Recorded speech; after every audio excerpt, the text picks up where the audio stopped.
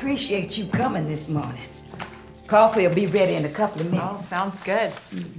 Now, I ran a sales report from the area, wrote down a suggested asking price for the house. Well, what do you think? Now, what did you say your husband did for a living? Well, we actually haven't talked about that, but he's a sales rep for Brightwell Pharmaceuticals. And where did you say you attended church? Well, we occasionally attend Riverdale Community. So you would say you know the Lord? Yes, I would say I know the Lord. You think the Lord is okay with this asking price? And you have children? Miss Clara, my husband Tony and I have been married for 16 years. We have one daughter, her name is Danielle, and she's 10. She enjoys pop music and ice cream and jumping rope. Oh, well, that's good to know. Now, you say you attend church occasionally. Is that because your pastor only preaches occasionally? Miss Clara, I really would like to help you sell your house. That's why I'm here. As far as my faith is concerned, I believe in God just like most people. He's very important to me. Well, let me get our coffee. So if I asked you what your prayer life was like, would you say that it was hot or cold? I don't know that I would say it's hot. I mean, we're like most people. We have full schedules. We work. But I would consider myself a spiritual person. I'm not hot, but I'm not cold either. Just, you know, somewhere in the middle. Here you go. I've got cream or sugar if you need Oh, it. no, thank you. I like it black.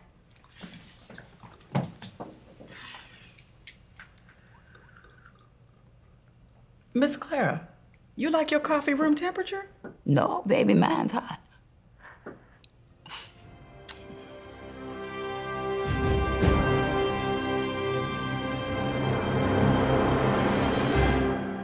Welcome to Friends and Family Day and the start of a new series here at the Well called Into the War Room. Now, this series, as you kind of heard probably along the way, is based on a movie that recently came out in theaters about 2 weeks ago called The War Room. Show of hands, how many people have seen the movie? Okay, very good. So not everyone. And if you haven't seen the movie yet, that's okay. Like, you don't need to have seen the movie to benefit from what we're going to talk about here.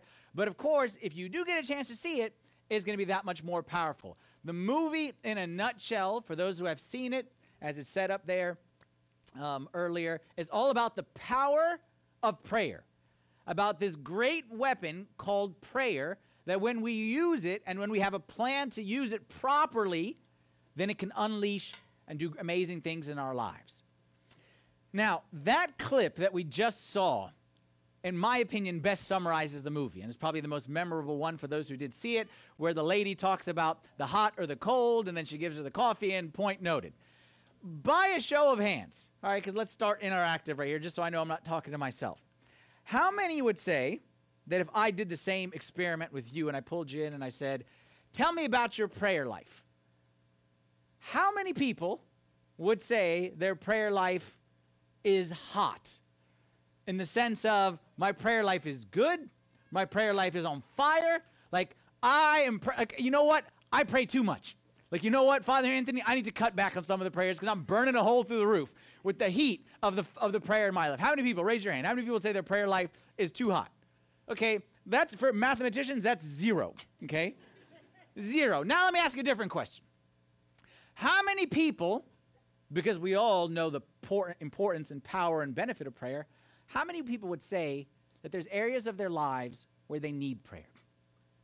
There's areas of their lives, keep them nice and high, okay? Going to do some more math statistics. That's 100%, okay, in case you couldn't tell. All of us say that there's areas in our lives that we need prayer. My marriage needs prayer. My career needs prayer. My parents' health needs prayer. My bad habits need prayer. Like, there's no shortage of things in our lives that we say we need prayer for, and we ask others to pray for us about. But then here's the dilemma that the movie did to me. Here's the problem that the movie caused the problem in my head, is that I answered exactly the way you answered those two questions. That I saw what my prayer life is, versus what I need, and the two are not matching each other. And I think most of us would share that similar experience. I know about prayer, and you know about prayer, and we know how important it is, and we know how we need to do it, and we tell other people to do it. And we read books about it, we sing songs about it. Like, prayer is very, very, very important if you just listened to what I said about it. But then when I look in my own life, and I look at the actual prayer that I do, not that I talk about doing, not that I read about doing, not that I think about or intend to do, but that I actually do, there's a mismatch.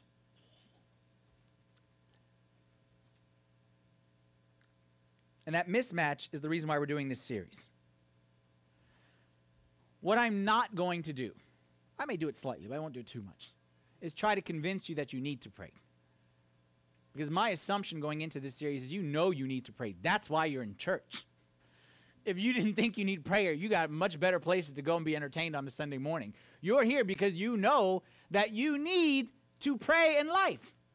My assumption is that if you could, just like me, push, you know, the Staples, the easy button, push a button that gives you a magically on fire prayer life, you'd push it. That if you could make prayer somehow easy for you, that you would do it. That you look at people who pray, and you know people who pray about everything, and it seems like they like sneak things into God's ear, and God like whispers answers to them. You wish that you could be one of those people. My assumption is you know you need to pray. But my next assumption is that as much as you know you need to, you struggle to actually do. And that's where I find myself in that situation, and I don't think it's that uncommon from the situation you find yourself in. Tell me if I'm alone on this one. It would be easier for me to spend, I could spend 2 hours setting up chairs and fiddling with the sound system over there. And then after church, drive an hour to go visit someone who's sick in a hospital and spend an hour with them and then drive back and then come back and start working on next week's sermon. Easier for me to do 6 hours of that than to spend 15 minutes in prayer. Easier for me to prepare a sermon about prayer than to pray. Easier for me to read 10 books about prayer than to actually pray. And I don't think it's just me. Here's a very nice quote from a man called E.M. Bounds, who wrote many beautiful books about prayer. And there's one particular he's called The Weapon of Prayer, which he said the following. He said, in dealing with mankind, nothing is more important to God than prayer. In dealing with mankind, nothing is more important to God than prayer. Prayer is likewise of great importance to people. Failure to pray is failure in all of life. It is only by prayer that God can help himself. Here's the key part of what he's trying to say. He who does not pray, therefore, robs himself of God's help and places God where he cannot help people. Here's the dilemma that we find ourselves in to start this series. Why is it that we believe so much about prayer, but we do so little when it comes to actually praying? Why is it that we believe so much, but we do so little? The one who does little when it comes to prayer, as it says right there, is robbing himself of God's help. And we already agreed we need God's help. So here's the question I want to start off. Let's brainstorm a little bit here. Why is it that we don't pray? Why is it that we don't pray more? If I asked you, your prayer life, is it hot? Yeah, we all said probably needs some work. All of us agree needs some work. So therefore, why is it not being worked on? What's your excuse? What would you say? The lady in the movie said she's busy. Life is busy, and she had kids, and she had a job, and all that kind of stuff. And I would say most of us would say we're busy people as well. But that's not a valid excuse. You know why? Because the principle of life is we find time for what we want to find time for. We're busy, but we find time to do the things that we want to do. You found time to go watch the movie. You found time to go check your Facebook again. You find time somehow magically. Men across this country find a lot of time on Sunday afternoons. Somehow magically time appears for them once we hit football season. It's not a matter of time. All right? Maybe sometimes we say, you know what, I want to pray, but I'm just too tired. You know what? I'm distracted and I want to, but I just don't have the ability to. I say, you know what, to that ain't valid either. Because you can wake yourself up for what you want to wake yourself up for. And I give you an example, and that many, if you're a member of this church, you know that this past April, whatever it was, I was invited to go to this White House prayer breakfast thing, and I got to meet the president, and I sat at his table. That morning, I had gotten up that morning, probably 4:30. The night before, I slept very late. It was in the middle of our Holy Week services, which is a very tiring time. I was pretty tired, but you know what? I found a way to wake myself up when the president was 2 seats down. I found a way. Because we wake ourselves up for what, if we think we're meeting someone important, we find a way to wake ourselves up. So don't say I'm tired is not the reason why. Some would say, okay, the reason I don't pray is because I don't think it's effective. I don't see the benefit of it. And I would say there's probably some people in this room who that's a valid thought for them, but I don't think that's the majority. I think that's an excuse that you give yourself, and I'll prove it to you. Because you tell other people to pray. And you think prayer is very effective in the lives of others. And you never tell someone else when they say, I need prayer, you never say, no, that's prayer stuff doesn't work. Just be very stressed out about it. That's more valuable than we're praying about it.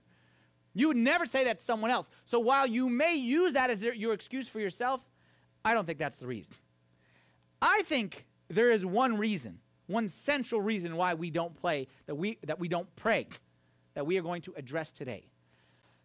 And I think this reason is best summarized by a movie clip that we're going to watch right now, not from The War Room, but from another classic from a few years back. It's called Meet the Parents. Y'all remember Meet the Parents? There's a classic scene on prayer in this movie. Let's watch this clip, and then I'll just tell you what we're going to say about it. Greg, would you like to say grace? Oh, Greg's Jewish, Dad. You know that. You're telling me the Jews don't pray, honey? Unless you have some objection. No, I'd love to. Pam, come on, it's not like I'm a rabbi or something. I said grace at many a dinner table.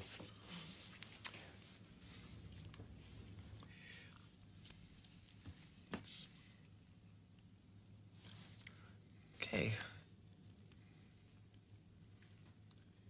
Oh, dear God, thank you. You are such a good God. To us, a kind and gentle and accommodating God.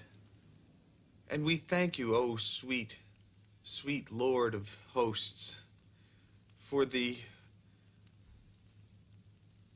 smorgasbord you have so aptly lain at our table this day and each day by day. Day by day, by day. Oh, dear Lord, 3 things we pray. To love thee more dearly, to see thee more clearly, to follow thee more nearly, day by day. By day, amen. Amen. Oh, Greg, that was lovely. Thank you, Greg. That was interesting, too. All right. The reason, that's one of my favorite clips of all time. And anytime we're going to do a series on prayer, I'm going to show that clip just because that's an excuse. The reason why we don't pray is because we are afraid to end up like that guy. And that's, if we're honest, that's how oftentimes we feel when we pray. We stand up to say something, and then we're like, what in the world? And this, if you don't know, he was quoting some Beatles song or something like that, like the day by day. And sometimes we end up standing up and we're saying stuff, and we don't know what we're saying. And then you start to think, am I praying right? Am I praying wrong? Like, is that a legal request? Like, have you ever asked yourself the stuff I'm praying for, is that even allowed? Like, am I allowed to pray for, like, my car is broken? Am I allowed to pray for that? Am I allowed to pray, like, when I'm shopping that I get a good deal? Like, am I allowed, like, football fans, are we allowed to pray for the Redskins? You know, is that like a legal request, or is that wrong to pray for that? Because there's like starving kids in Africa, so you can't pray for like football and shop. And we just get ourselves in a loop, and we think we're just supposed to say words like day by day and smorgasbord of food, and we find ourselves stepping on ourselves, and we feel dumb. So we don't pray. Because we don't know how to pray. We don't have a plan of how to pray.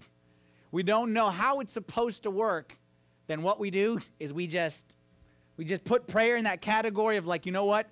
You know, the fire thing in case of emergency only. That's when we use prayer. So before a test, we pull out that prayer. Before bedtime, we just do the rudimentary, you know, please God, keep me safe tonight. We do the generic over the food, the smorgasbord, please bless this food. We hear sirens behind us as we're driving. There's a lot of prayer going up there. But other than that, we just relegate prayer to this thing, this black hole. We don't really understand, and we don't really know what we're doing, and we kind of sound dumb when we're doing it. So you know what? Just leave it aside altogether. And we can make you not realize how creative you can be until it comes to making excuses of why you don't pray. Because you know the power of prayer. You know what it can do. And you know it is freely available to anyone, yet we don't use it. And the reason why I think, which we are going to talk about here, the solution that we are going to focus on today and hopefully the coming weeks, is we need a plan. Our problem is we don't have a plan for prayer. We have plans for every area of our lives except prayer. And I know who I'm talking to right here. Okay, me personally, those who need to know something about me, I like plans. I'm a high planner. Okay, you know in the Myers-Briggs, like the ISTJ thing, okay, I'm a high J. Like, I'm a high J, and I judge even low Js. Okay, so I don't even judge the non-Js. Like, non-Js, you're... low Js, I judge them. And my wife is laughing the hardest of them all because she knows the truth, right? I like plans. You come to me with ideas, with dreams, with fluff, and I shoot every one of them down until I see it on paper. And I like plans because plans make ideas concrete. They make intentions. Everyone has good intentions. Intentions are great. Intentions never save the world. Plans. We need plans. I like plans. And I think that the majority of people in this room here today, being that you live in the D.C. metropolitan area, especially if you're local to Arlington, you probably got plans for every area of your life. You got plans for your career, where you want to be in a year, 2 years, 5 years, 10 years. You got plans for where you want to be in marriage. You're single now. You'd like to be married by so-and-so, 2.5 kids, picket fence, whatever it may be. We plan out our whole lives. But somehow when it comes to prayer, that's where we become very spiritual, and we just leave it up to the Spirit to lead us. We plan our whole lives, but prayer, we just kind of leave that one be. And I'm saying that's one of the reasons why we don't find success in the area of prayer. Y'all will laugh if you want to know how me and plans, okay? I have plans. So before I became a priest, my wife always laughs at this. Before I became a priest, I had a system. Tell me I'm not alone right here. A system for getting dressed. They don't have a system for getting dressed because there is an optimal way to get dressed. And the optimal way to get dressed, in my opinion, okay, is that you keep your clothes in the hanging, okay, and then new clothes go here, and then they file their way here, and then they move their way back. So every morning, I never had to think about what I'm going to wear. I just took the first shirt, first set of pants, boom, done. And then to show you how God wanted to make it even easier for me, all the same. People laugh at me. I got plans for when I get my hair cut. The Thursday closest to the 15th of the month is when I go visit the barbershop every single month. People laugh at me because I got planned for how I eat. And not planned because I'm healthy or anything like that, okay? But planned because I don't like to think. So I pretty much eat the same thing every single day. What I'll do is I'll kind of decide, this is what I want to eat for breakfast, this is my morning snack, this is my lunch, this is my afternoon snack, and that pretty much doesn't change. Because I find something I like, why change it? And whatever Marianne makes for dinner, I'll eat that. That's some variety there. But my point is this, like what I'm trying to show you is this, is that when you have a plan, it removes the need to think every time you do something. I don't need to think about what I'm going to eat for breakfast tomorrow. I already know. I don't need to think about when I'm going to get my hair cut. I look at the 15th, find the closest Thursday, boom, that's when I get my hair cut. I need to be the same way with prayer. Maybe not to that anal degree that I am, but I need to have a plan when it comes to prayer. Not I wake up in the morning and say, How much do I want to pray today? When do I want to pray? Do I want to pray? What should I pray about? I don't need to think about that every single day because I know prayer is important. And because I know it is important, I need a plan on a piece of paper. And yes, there'll be times that I don't stick to the plan. The plan, I know something that some people talk about is like a rule. People talk about I talk about a prayer plan. Some people talk about a prayer rule. That's fine. There's like different schools of thought on this. I'm not a fan of rules. I'm a fan of plans. The difference between a rule and a rule becomes a boss over you, a lord over you. Okay? A plan becomes a tool for you to use. So what I'm trying to say is come up with a plan, but don't make the plan higher than reality. Because there's some days in reality where you won't be able to stick to the plan. That's okay. It's not a rule. There was a passage in the New Testament where Jesus spoke about the Sabbath, okay? And there was people had the rule of the Sabbath, the rule of the Sabbath, the rule of the Sabbath. And Jesus' disciples broke it. And then they flipped out. And Jesus said, no, relax. The man wasn't made for the rule was made for the man. So when I talk about a prayer plan, understand me right. I'm not talking about something that cannot be broken. I'm not talking about it like that. Think of the difference between a rule as a cage versus a plan as a tool. I'm not trying to give you a cage and say you have to spend 15 minutes in this cage every single day. I'm trying to give you a tool and say, hey, if you use this for a few minutes a day, man, you can knock some walls out. Give you another quote right here. A guy named S.D. Gordon wrote this. He said, the great people of the earth today are people who pray. I do not mean people, listen to this one. I do not mean people who talk about prayer, nor those who say they believe in prayer, nor yet those who can explain about prayer. That's all of us. But I mean those people who take time and pray. They have not the time. It must be taken from something else. This something else is important. Very important, pressing, but still less important and less pressing than prayer. Your work is important, you have a plan. Your family is important, you have a plan. You want to send your kids to college, you have a plan of how you're going to do it. Well, let me ask you this question. When it comes to prayer, do you have a plan? Or are you flying by the seat of your pants? You just kind of go wherever the wind takes you. I'm telling you where the wind is going to take you is to not praying. Because prayer is hard. Prayer takes work. And if you fly by the seat of your pants, you will end up not ever praying. Believing about it, yes. Talking about it, yes. Singing songs, reading books, explaining to our kids about it, telling our coworkers they need to, yes. But never actually doing it until you come up with a plan. My hope for this series, is to do two things. Is to, number one, inspire you to a life of prayer. But then number two is to give you the tools you need to make it actually a reality. Because as much as we need to be inspired, we need to be equipped with tools to make it a reality. And that's where I'm telling you, number one, go watch the movie if you haven't seen it. The movie is fantastic. It will do a great job of inspiring you, as it did to me. Number two, we are doing this thing called life groups. And if you haven't signed up for a life group, I know it was technically last week was the last chance, but don't tell anyone. I'll give you one more chance.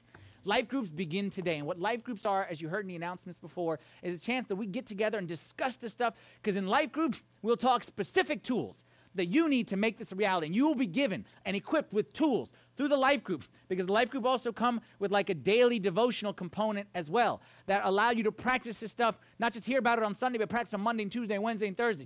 There's life groups taking place beginning today. Still some of them are full, but some still have some spots. And you go back to that connection table in the back and you can find out more. But my point is to inspire you and equip you. And I want to say this one last thing before I get into what I'm talking about today. I'm going to share with you throughout this series my plan. But I want to reiterate over and over that my plan is simply my plan. And my plan may not work for you, but that's fine. You don't need my plan, you need a plan. And even for those who saw the movie, okay, she had a plan, and I have a derivative of her plan, and then you may have a derivative of my plan. Like, I'm not trying to get everyone to say, you have to do it the way I'm doing it. That's not the point. There is room for variety. We're all different. Not everyone chooses their clothes and their breakfast weeks in advance like I do. That's fine. But you need a plan. And maybe me sharing my plan will help you to come up with your own plan. Okay? So what I want to do today, the time we have remaining, is I want to do 3 big ideas about your plan. And we're calling this a battle plan for prayer. 3 ideas that your plan must incorporate these. Again, your plan, I'll share mine. Your plan doesn't need to be like mine, but it needs to make sure you address these 3 key areas. Okay? Number 1, you need a plan to, you need a plan to pray honestly. A plan that allows you to pray honestly. They say, hey, wait a minute. What are you talking about? Pray honestly. Like, what kind of dum-dum would lie in prayer? Like, you wouldn't lie to a judge. You wouldn't lie in Congress. Only a dum-dum would lie in front of the creator of the universe. We would never do that, right? We would never be dishonest. We would never stand in front of God and utter dishonest words, would we? Lord, let your will be done, and I accept it no matter what it is. You ever said those words? Lord, thank you for everything that you've given me, even though there's some things I would like you to remove out of my life. Thank you. How about this one? Lord, please bless my boss.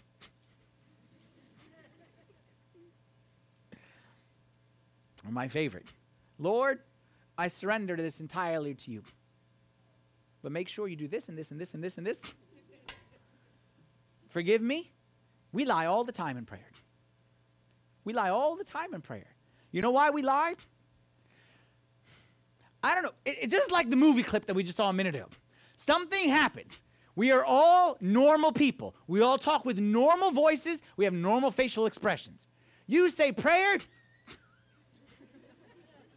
the voice, the pitch goes up a few notches. I don't know why. Somehow it's more spiritual to pray in a high pitch. Some people, I've been praying with some people. I finished the prayer, I'm like, did you have a British accent before that prayer? We have this idea of what a good prayer sounds like and looks like, and somehow we're totally normal here. We get into this prayer bucket and this prayer box, and all of a sudden, and we feel like we have to change and say something that's fake and not really ourselves. Thank you very much. That comes because we think there is a right way and a wrong way to pray. And I'm telling you, is there a right way to pray? Well, maybe not. Is there a wrong way to pray? Yes. You want to know what the wrong way is? Anything that's insincere. Anything that's insincere is the wrong way to pray. No matter how beautiful it sounds, no matter what lyrics you're quoting, okay, no matter what you say, you can recite the Bible front to back. If it is insincere, it's a wrong prayer. And you could have, forgive me, the dumbest sounding prayer in the world that a 2-year-old would laugh at you in Sunday school. And if it's sincere from your heart, it is the right kind of prayer. Because God only cares about honesty and sincerity. And it's not just God, is it? This makes sense to us. I'm a father. I have 2 children. I come home after not seeing them for a while. What do I want my kids to say to me? Imagine the children are there playing, and they're laughing, and they're joking, and they're doing all kinds of stuff, and then dad walks in, and the kids, we greet thee, O thou, who providest bounty for our supper table and the smorgasbord which we will participate in. Would any dad want that? Even the worst dad would not want that. What does a dad want? I walk in the house, what do I want my kids to do? I don't want them to stop what they're doing. I want to join them what they're doing. I want them to invite me into what they're doing. And if they're playing, I want to play with them. And if they're joking, I want to hear the joke. And if they're happy, I want to hear the happy. And if they're fighting, I want to jump in there and separate them. Like, I want to be part of their life. I don't want them to leave their life to come speak to me for 2 minutes and then go back to their life. That's how we treat God. Here's our life. I'm so happy about this promotion. I don't know if I'm supposed to pray for that. So let me just come here, recite some whatever bogus prayer, and then go back to celebrate my promotion afterwards. Or I'm upset, and I'm angry, and I'm frustrated because God doesn't seem to be answering my prayer. But then you know what? Put on a happy face, and we thank thee, and we say insincere words all the time. I'm saying we need to have a plan to pray sincerely, simply, honestly. If you're happy, tell him you're happy. If you're upset, tell him you're upset. Whatever it is, It's inside you. God wants to be part of it. He didn't want to be separate from it. Look at this. When Jesus spoke about prayer in Matthew chapter 6, okay, our theme verse for this series is Matthew 6:6. All right, but I'm leaving that aside. The theme verse about when you pray, go into your room. But the verse before it and the verse after, verse 5 and 7 is what I'm showing you right here. Jesus tells us to pray, and then in the verse before and after, he tells us how to pray. And tells us specifically two things not to do.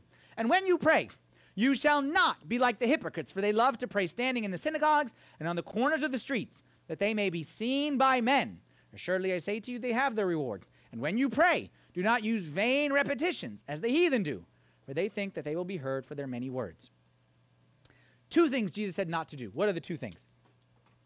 He said, number one, don't pray in a showy way. Don't stand in front of people, and don't stand there that they may be seen by men.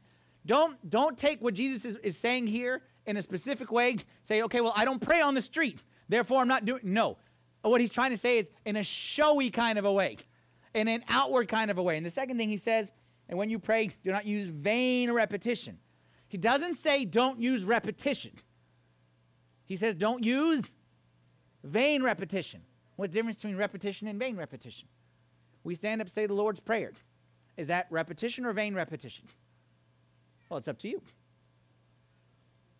That's up to you whether it's vain or not vain. You decide that. I don't decide that. I decide that for myself.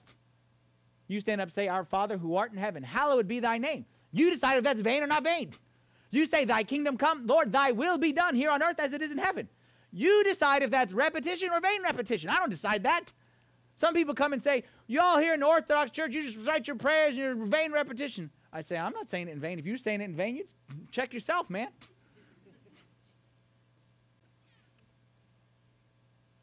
Jesus said here, I don't need long prayers. I don't need showy prayers. I need simple prayers. And as just a personal request right here, I'll tell you where I feel this most. Before we eat. Okay, before we eat, we don't need long prayers. We all hungry. We don't need showy. We don't need you to recite any Bible verse you've ever heard. You ever had that time where you're at the dinner table and everyone's starving and somehow the person is praying is like, like the disciple of Moses, okay? And he's like, as thou claimest in Deuteronomy chapter 28, verse 10, just bless the food. We don't need long prayers, all right? We need sincere prayers.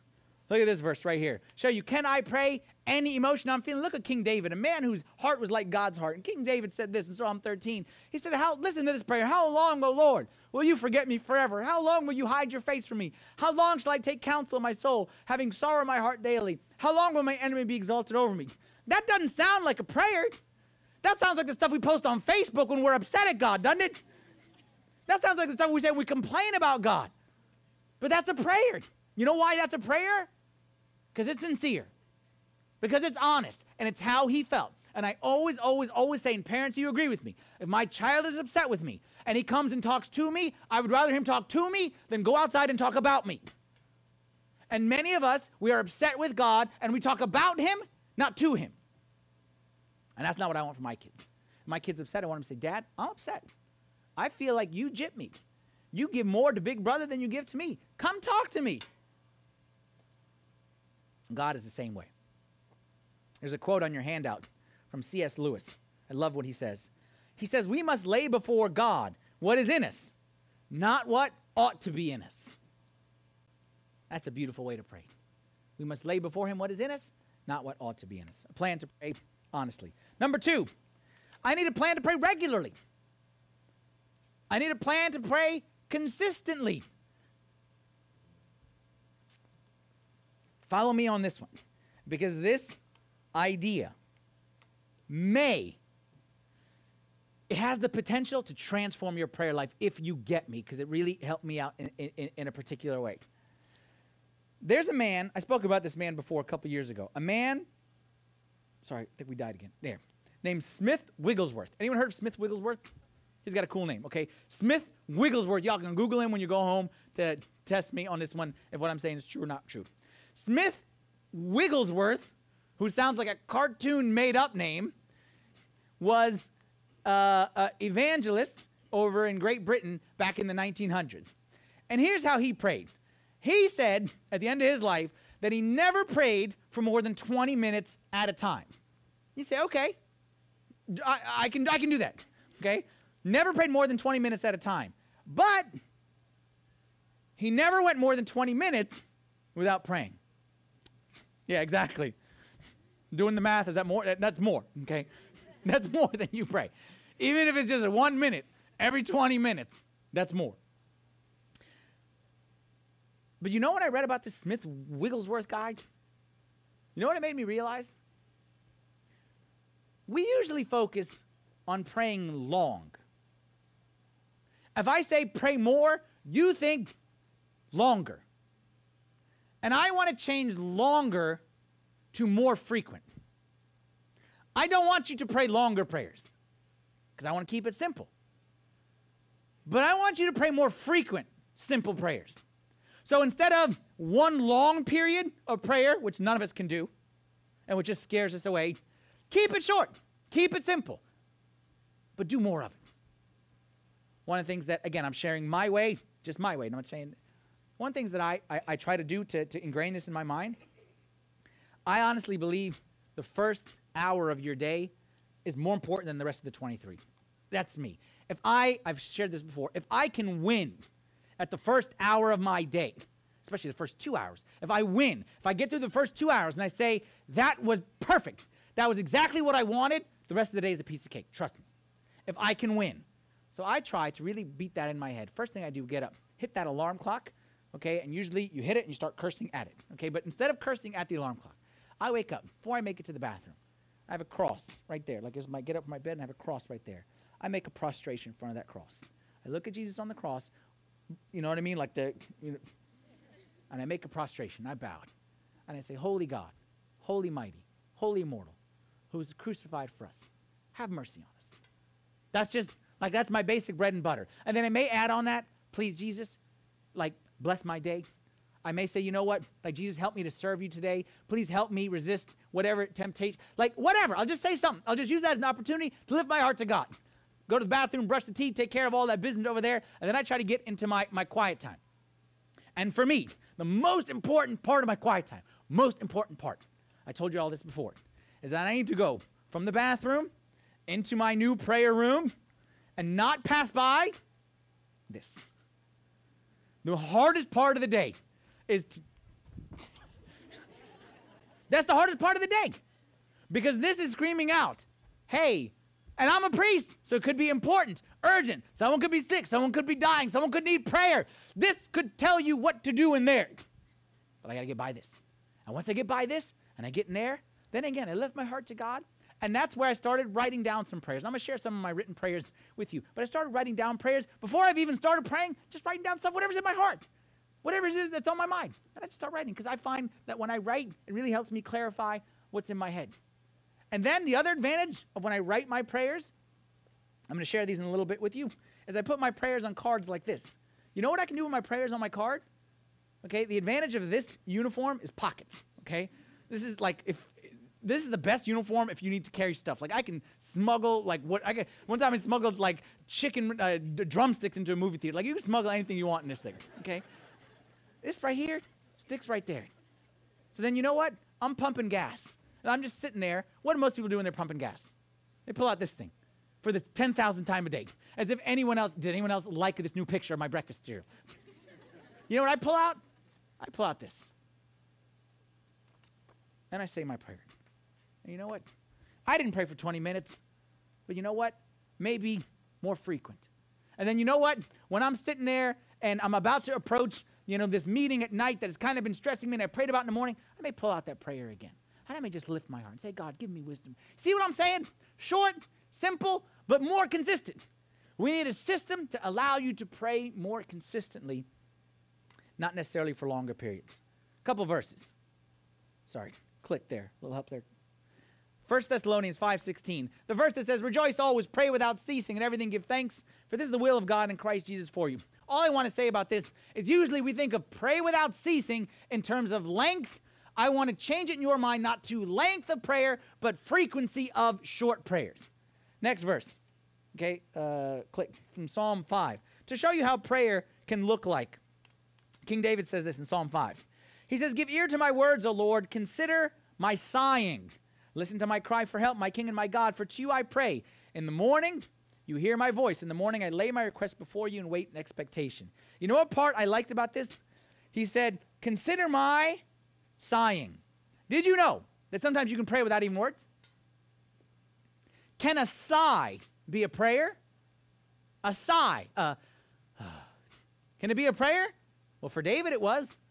You know why? Because prayer is not a wish list for Santa Claus. Or, like I said, reciting in front of the king. Prayer is communicating with your Father. Can you communicate with a sigh? Let's say we get home today, and I'm sitting there, I'm sitting on the couch watching football. Marianne's out all day. She does her Costco run and then takes the kid to the soccer and does all this stuff. And she comes in with bags all over the place and boxes, and she just sits down on the couch and goes, ah. Does that sigh communicate something? Yes, it does. Let's say I then say to her, Marianne, what's for dinner? And she goes, Does that sigh communicate something? In my house, it sure does. Yeah, the whole point of prayer is not what we say, but it's just communicating with God sincerely, all right? That's the pray consistently. We need to pray honestly, pray consistently, and then the third one, and the one that has the most potential based on this movie to transform your life, is pray strategically. And that's what we're going to focus on for the next few weeks. The rest of this series is to pray strategically. And what do I mean when I say pray strategically? I'm going to run through some verses right now pretty quick, but what I want you to see from these verses is how people who went before us, people who was in the scriptures, how they prayed not just, please God bless me, please God be with me, please God help the Skins win. They prayed strategic prayers. Watch how they prayed. Colossians chapter 4, verse 3. Meanwhile, St. Paul is saying, meanwhile, praying for us also, that God would open to us a door for the word, to speak the mystery of Christ, for which I am also in chains, that I may make it manifest as I ought to speak. He doesn't say, please God be with me today at church. Please God let me give a good sermon. What he's saying is God, or he's telling the people to pray to God, that there's these people, and they need to hear the word of God, but I don't know how to get in there. I can't infiltrate them. So pray that a door would open, and once I get in there, that I can speak the mystery of Christ. Strategic prayers. Next verse, St. Paul says in Ephesians chapter 1, he's speaking to a group of believers, okay, his disciples, and he's saying how he prays for them. He says, I do not cease to give thanks for you, making mention of you in my prayers. Most of us would say, that's how we pray for others. Thank you, God, for my wife, my kids, please bless them. But look how St. Paul prays. That the God of our Lord Jesus Christ, the Father of glory, may give to you the spirit of wisdom and revelation in the knowledge of him, that the eyes of your understanding being enlightened, that you may know what is the hope of his calling, what are the riches of the glory of his inheritance in the saints. Do you see the difference between his prayers and our prayers? God bless them. God be with them. God help them be happy. First, look what he's saying. Give them a spirit of wisdom, spirit of revelation. Man, open their eyes be enlightened to mysteries, that they know the rich inheritance awaiting for them. Man, that's how I want you to pray for me. Don't say, bless Father Anthony. And anyone can say, bless Father Anthony. I want you to pray like that for me. 1 Peter chapter 5, verse 10. St. Peter says, may the God of all grace, who called us to his eternal glory by Christ Jesus, after you have suffered a while, perfect, establish, strengthen, and settle you.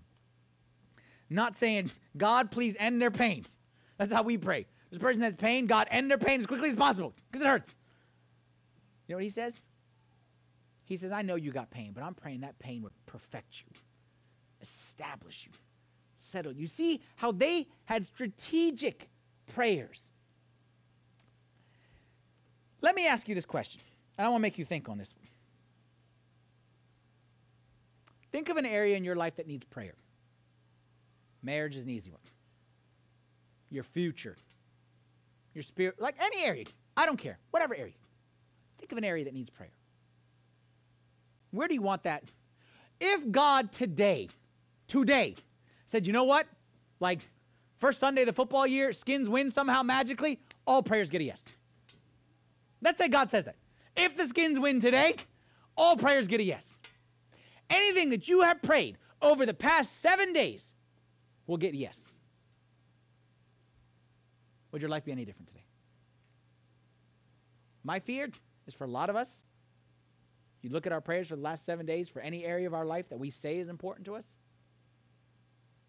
it would just mean God would bless us, which, FYI, newsflash, he's already doing. that God would be with us, which, again, be with us, God. Okay. I am. Like before you asked, I was. And if God answered all of our prayers, they're so strategic and so big vision and big thinking that the result would be that God would be with us as he already is. Congratulations. If today God said yes to all your prayers, would your life be any different? Here's what I want you to do, because you already do this in every area except prayer. I want you to think where you want to be 5 years from now. 5 years. Not tomorrow, not the next day, 5 years. You're married. Where do you want your marriage to be in 5 years? 10 years. What do you want it to be? You're single. Where do you expect your future to go relationally? Either with the guy that you're dating or no one's in the picture. Where do you want your future to go? Your career, your personal growth. Where do you want to look like in 10 years? And write it down and start praying for it. Your parents, you got kids. You know one of the things that I do? I pray for my kids in their marriage. They're 8 and 10. But I know I want them to be a certain place. So please, God, from now, prepare her to be a wife that honors you. Prepare him to be a husband that leads his wife in a way that pleases you. I'm praying those things now so that when they get there, that God will have done that work. Where are you strategically praying for your marriage, your future, like whatever area? When it comes to this church is a gift of God. And I'm biased, okay? I'm not saying anything about your church, but this church is better. I'm biased, okay? I'm biased. And I'm not saying your church is bad. Your church is great. This is the best church in the whole wide world. Not because of me, but because of God. This is the best church. You think that this church is what it is today because people just pray, please God bless the church? Like, you think we got here by God bless this church? God be in the church, which you already are. You are the church.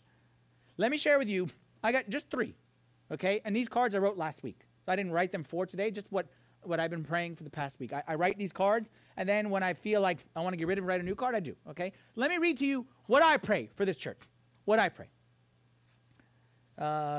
Here. Dear God, you are the true head, shepherd, and priest of this church. Help your servant, meaning me, help your servant to always be in tune with you and understand your will for this church. Let not our church be guided by my thoughts or my ideas or by the influence of any man.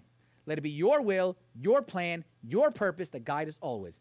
And protect your house from all evil, from the spirit of envy and gossip especially. I always think those are the 2 things that kill any church. Envy and gossip. I always pray this will be a house, no envy, no gossip, okay? Protect your house from all evil, from the spirit of envy and gossip especially, that she may be pleasing to you always and fulfill her great purpose for which she was established. That's a strategic prayer. What I pray for every Sunday. Dear Lord, I pray that whenever we gather as a church, that we would feel your presence amongst us in a powerful way. Raise us from the deadness of routine prayer and lift us into the highest. Man, these are beautiful words. I don't know who wrote them.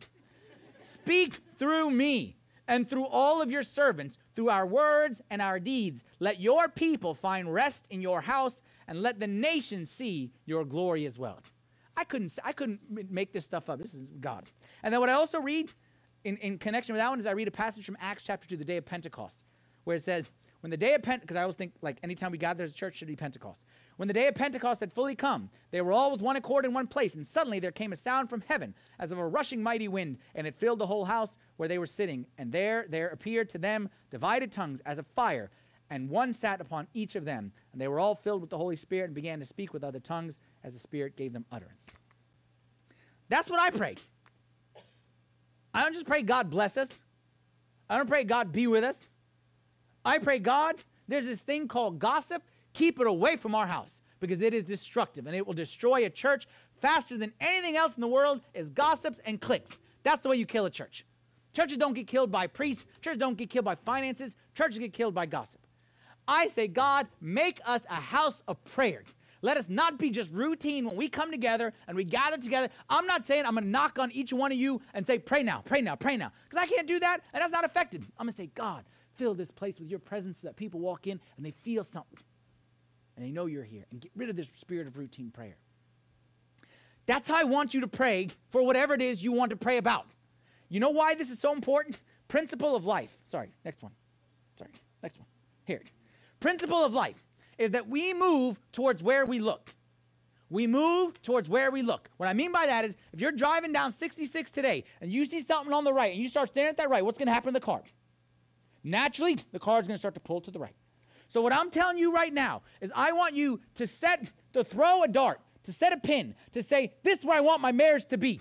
And this is what it is right now, and it's a mess. It's a disaster. But God, that's what I want it to be. And I promise you, just setting that goal, writing it on a piece of paper, and putting it before God day by day, what's going to happen is naturally you're going to start to inch your way towards it without even realizing that you do anything. I can't tell you how many times we see that in this church. We get together, we have a vision retreat, set the goals for the year. We do nothing about them. But when all of us together say, this is what we want to accomplish, and this is where we want the church to go, and this is where we think the church needs to go, and we just put it in front of us, I'm telling you, by the end of the year, we look back and say, oh no, we never did anything about it. But you know what? We found ourselves there. Because we move towards where our eyes look.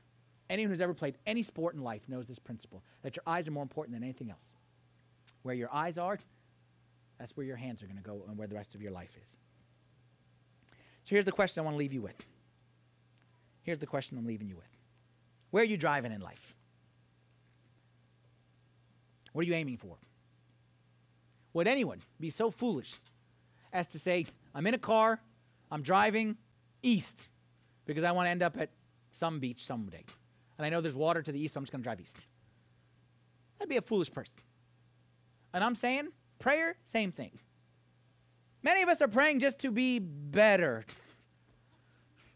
That God would just be with us more. And I'm saying doing that is the same thing as saying I want to end up at the beach, so I'm just going to drive east until I hit water. And wherever I am, I am.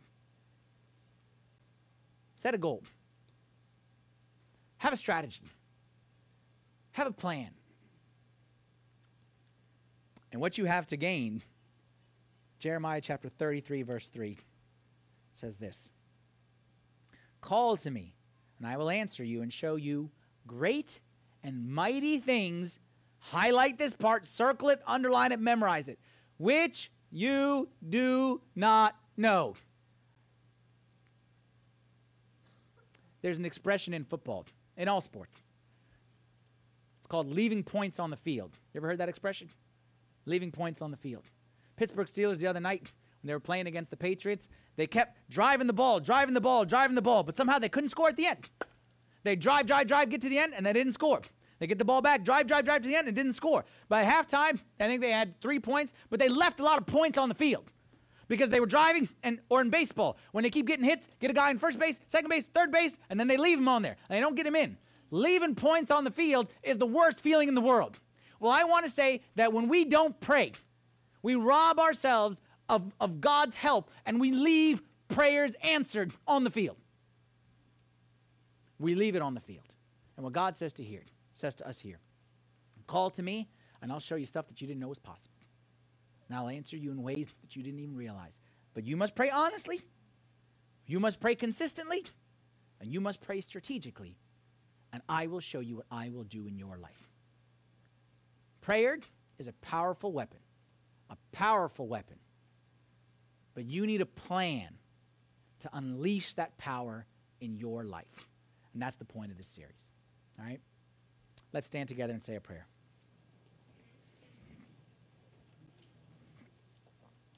In the name of the Father, and the Son, and the Holy Spirit, one God, amen. We thank you, Lord, that you are always with us, that you hear our prayers, and that you promise to do great and mighty things in our lives. I pray, Lord, that during this series that you would teach us how to pray to you honestly, regularly, and strategically, that you may work and you may transform marriages and futures, and you may work a mighty work in our lives, in our communities, in our nation as a whole. We pray, Lord, that we wouldn't end this series still asking how we should pray or what we should do, but you'd help us, Lord, to come up with a plan that honors you. We ask these things in the name of your Son, Jesus Christ, with the prayers of all your saints. Lord, hear us as we pray thankfully. Our Father, who art in heaven, hallowed be thy name. Thy kingdom come, thy will be done on earth as it is in heaven. Give us this day our daily bread, and forgive us our trespasses, as we forgive those who trespass against us. And lead us not into temptation, but deliver us from the evil one. In Christ Jesus our Lord, for thine is the kingdom, the power, and the glory forever. Amen.